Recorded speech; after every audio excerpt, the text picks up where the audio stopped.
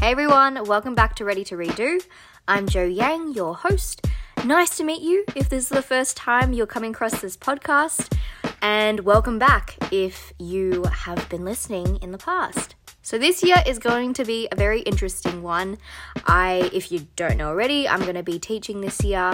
So the content will change slightly in that it will be more teacher focused and classroom focused and practical focused. So any practical tips, any lessons that I've learned this episode, I'm going to be talking about quite a few of the lessons that have really stood out to me in placement.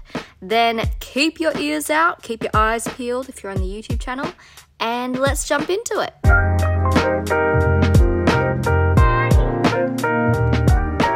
Hey everyone, welcome back, and it is 2022.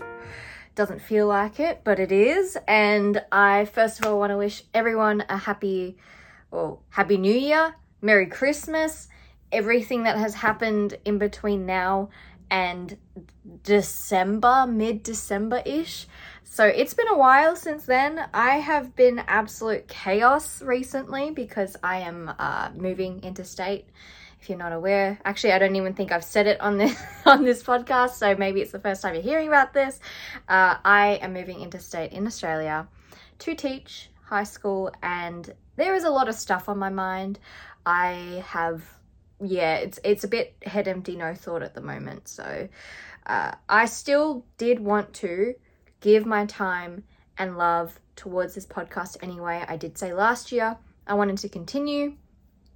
The quality, if you're watching this, you'll notice that it is very different to how the other episodes have looked, and that is because I'm filming on my phone, because all my film stuff is being packed and shipped towards my new home. So that's really cool, but for now I am, again, just head empty, no thought. But today there are so many things I would like to just recap over what I've learned from my teaching placement, my masters, my experiences in the classroom, which, if you know me, I value the experiences and the placements and the interactions with students so much more than an essay about them. So if we are going to start with just the lessons I've internalized over my placement so far, I might just start with, I'll give some context. So I was doing placement at a 7 to 12 high school, mainly doing English, and I would just have a look and like the little I don't want to say stalker, it's not stalker, it's just the little fly on the wall, and just, very different to stalker now that I'm thinking about that. No, they know I'm there. I just look at them from afar, the teachers, and I just observe what they're doing, what's happening with the teachers. Are the students liking them? Why are the students liking them? What are they doing so well that I really want to imitate in my practice? So one of the first things I picked up was have high expectations for your students, no matter who they are. I think a very common thing, and this isn't to say that, we should stop doing it, but again, back to the idea of labels, it's if we lock a student into a specific label, like the student who misbehaves, or the student who always gets detention, or the student who always calls out, and the teachers start to talk about the student and I've seen it in the staff room, I've seen it quite blatantly in public, which is, that student, what a handful, and it's really, in a way, just really uncomfortable for me as an outsider who has no idea what the student is like, and I don't like to judge a student like that, but they start to get locked into an identity, and that can actually start lowering your expectations of, what do you expect from them academically? What do you expect from them concentration-wise? Are you just going, oh yeah, that's just them. To what extent, and it is true, to an extent, yes, it is them, but to what extent is that almost an amalgamation? I think that's a word. Amalgamation of just the context. how the teachers treat them, how the other students treat them, how they feel in the environment. I think it's a lot more than just who they are as a person. And that's going back to the nature versus nurture side of things. But it's having high expectations in that. And I wanted to make this a non-negotiable, that every student can succeed if they put in the hard work and effort to succeed. And not only limiting that to the students who are already high achievers and high performers, but to every student. Like if you dedicate the time and effort for you yourself, because everyone will dedicate a different amount of time and a different level of effort, just depending who you are. But if they are able to expend that effort, then they will succeed. It's a non-negotiable. It's to say that, yes, I believe you can. It's just up to you now to do the hard work. So I found that that's really effective, and just saying like, yeah, you can do it. I know you can do it, but you need to know this is also like a transfer of ownership and autonomy. It's not to just say that I, as a teacher, know that you can do it, but it needs to be, you know that you can do it. And that takes a lot more than just saying, it's actually proving to them. So for a lot of students, I will say, for example, let's just choose maths. They say they can't do an equation, but really they can't break it down into very tangible steps. So instead of saying, oh, you can do it, you can really do it, it's to prove to them with every step that they do towards a full equation is that you've just done some maths within a big maths equation. So I know that you can do it because you can see yourself that you can do it. You can do this equation. So what's stopping you from doing more? That sort of mentality.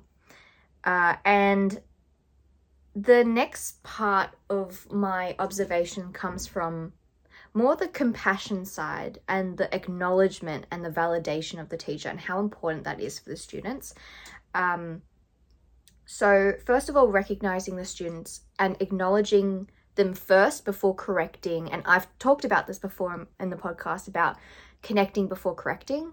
So connecting with a student, understanding why they're doing something, praising them for doing something, and then correcting and bringing in what you actually, well, not what you actually want to say, but just something that's more stern that you wouldn't necessarily lead with.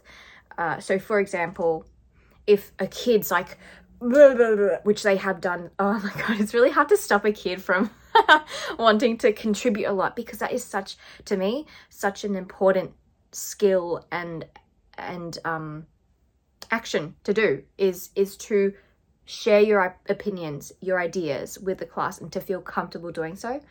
But there are some students, and all my love goes to them, or at least a huge portion of it, but it goes to every student. It's, oh my gosh, I love how much you are contributing, but also I need to give a space. I need to give space for all the students to be able to contribute. And if only one student is contributing, that is so hard to get other people, because other students will just sit back and go, yeah, well, this student is talking a lot, so what's the point of me trying to jut in, because I won't get a word in. So something that you can do to connect before you correct is to say thank you for participating. And this needs to be genuine, by the way. It can't just be a thank you for participating, because we'll talk about sarcasm in a bit. It's quite toxic for students anyway. So, and it depends on the context, but if we're going to acknowledge them, thank you for participating. Actually, I really genuinely love how enthusiastic you are and how much you actually want to give your opinions. Please don't lose that. I want you to have that. But could we please let the other students contribute their ideas too? So that's more a group activity as opposed to a one-on-one. So first, acknowledging them for being enthusiastic, for sharing their ideas, because we don't want to shut down that enthusiasm. But then bringing in the other side of correction is, can we actually tone it down a little bit so that other students can get a word in as well? And also, oh yeah, another thing I wrote was no shutdown of ideas. I saw some really great teachers do this where if a student got something wrong, so if you ask a question and the student says something and it's the incorrect answer, it's to first of all, again, say, thank you for contributing. That's actually a really interesting way that you've interpreted it. And then you could say something like, I'd like to unpack that a little further, or let's look at that, but from a different angle, so that we're not shutting them down, even if it is incorrect, but saying, first of all, thank you for contributing. Let's look at this from a different angle, perhaps. And maybe let's work on that so that we can refine the answer that you gave us.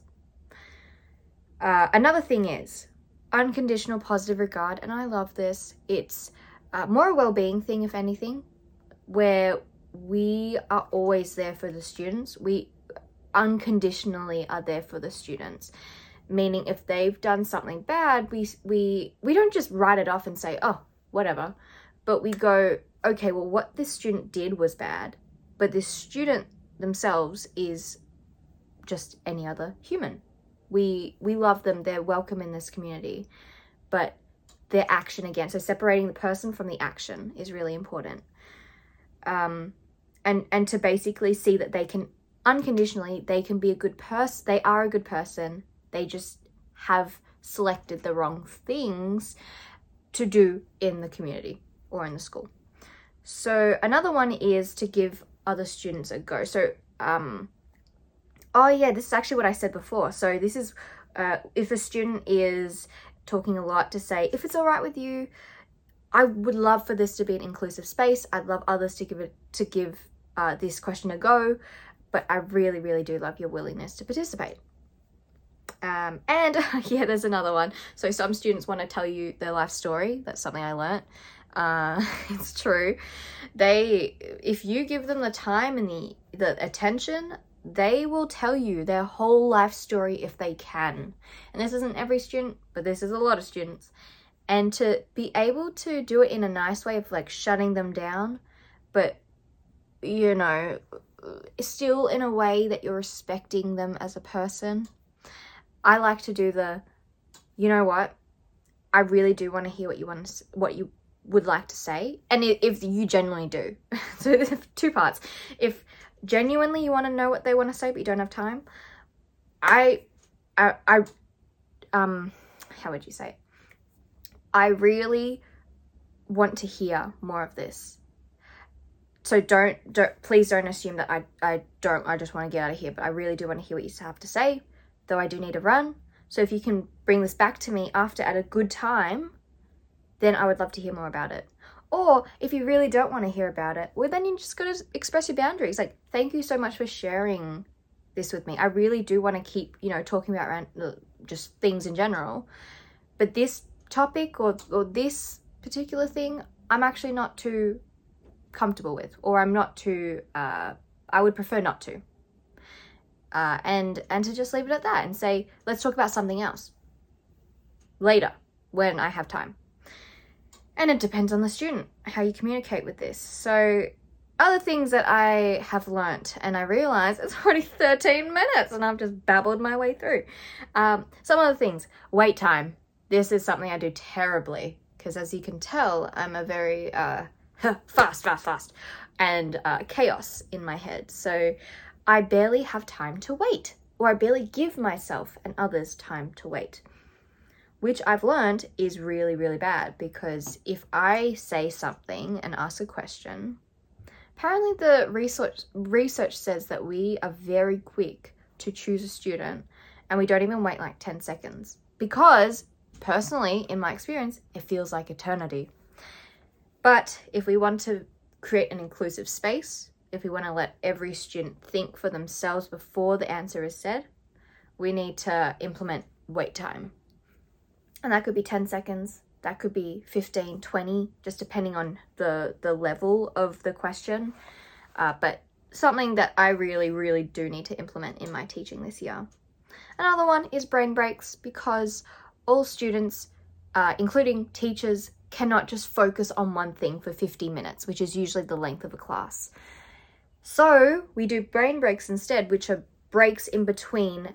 For example, you could show a cute picture of your dog on the PowerPoint slide, or in person. Like, Imagine bringing your dog in person. That would be the best brain break ever. That would take up the whole class though.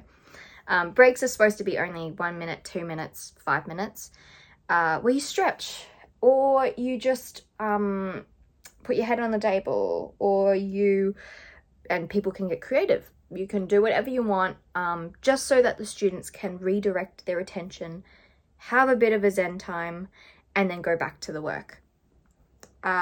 Another thing that I realized is really important is good feedback. Feedback has never been, it's just never something that you get taught how to do in school. I just got an idea. That should be important to teach students then. I've got my laptop right here, so I'm just going to write that down. Feedback. Teach students how to give good feedback. Okay. So good feedback is, and I've written some things down, they're actionable, meaning that this feedback needs to lead them towards some sort of action. As in, you can't just say, yeah, good essay. You need to say something along the lines of the style or the words that you've chosen to write are really great. Could you potentially try inserting more adjectives or including more emotive language? Something like that, where it's more tangible so that they know what they need to work on. That's basically congruent with direction as well. So it's actionable, direction, and next steps. So it needs to have some sort of direction for them to track even progress, how they will go in the next assessment as opposed to this one, but also next steps. What can you do next? Include more emotive language, research a list of of descriptive words, and choose one to include in your next essay, whatever it is. So you've given them next steps. I'm gonna cough. Ask students what their next steps will be, and that is also really important, to not just give them the next steps, but ask them and check in with them whether they even understand what they're going to do next. Because your feedback could be amazing, but it just really entirely depends on how the student interprets that feedback, and for them to actually reflect over the feedback and then know exactly what to implement in the future. To end this episode is just things that I noted as worth reminding. One of them being the sarcasm bit. So, sarcasm. Personally, for me, I don't implement that in my teaching just because I've had my fair share of sarcastic teachers as well, and it doesn't feel good. It doesn't feel good if you're not in that relationship with that teacher, as if it's not already like an agreed and consensual sarcasm between you and the student. I don't think it should be included because, for example, like if you're asking them to tidy up and they say, wow, yep, you're so quick, that makes me want to go slower. Like me as a student, I want to just battle that and say, hey, did I ask? And then slow down me packing stuff up, because it, to me, and this is how I interpret it, so that's why I don't want to do it to students, is it just comes across really unsettling. It doesn't feel good. It feels like you're mocking me, that sort of thing. So I would prefer no sarcasm, but it just depends. Depends on the student, depends on the teacher and how they say it. Another one, growth mindset. This is possibly, I don't know why I didn't lead with this, but growth mindset is one of the most important things. That's also to do with the first thing, actually, have high expectations. So choosing your words, your growth mindset words really carefully. For example, you're progressing really well in this, and I can see it's because you've tried really hard in this aspect, and I've really noticed that you've improved. Something like that, instead of just saying, hey, that was great. Because, and I've talked to a lot of people about this, some people just don't feel good with superficial feedback like that, with, oh yeah, that was great, or you're so smart, because it doesn't, first of all, it locks you into an identity and it feels like you need to keep up with that, but also it shows no growth. It just says you're smart. Or you could say, I've noticed that you've spent more time on this. And if they haven't spent more time, maybe it's effort, or maybe it's just that they have looked at that question longer than you expected them to, or that they have done in the past. So it's literally, wow, you've worked on this question longer than you did before, and I can see that you've actually made a little bit of progress towards that. If they've done like one equation, one tiny addition in something, like noticing those little nuggets, and then I don't know why the word capitalize came up, but capitalism. Capitalize on that opportunity and say, hey, I noticed that. That was really cool. Did you notice that? Like, you've just improved just a tiny bit, but I've seen that incline and you're going to get there. Something like that. And last but not least, really important, factoring culture.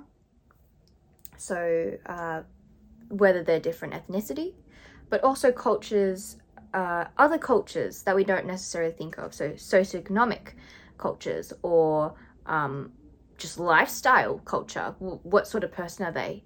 And other things too, but just generally understanding that every student is different. Every student has different beliefs, different needs.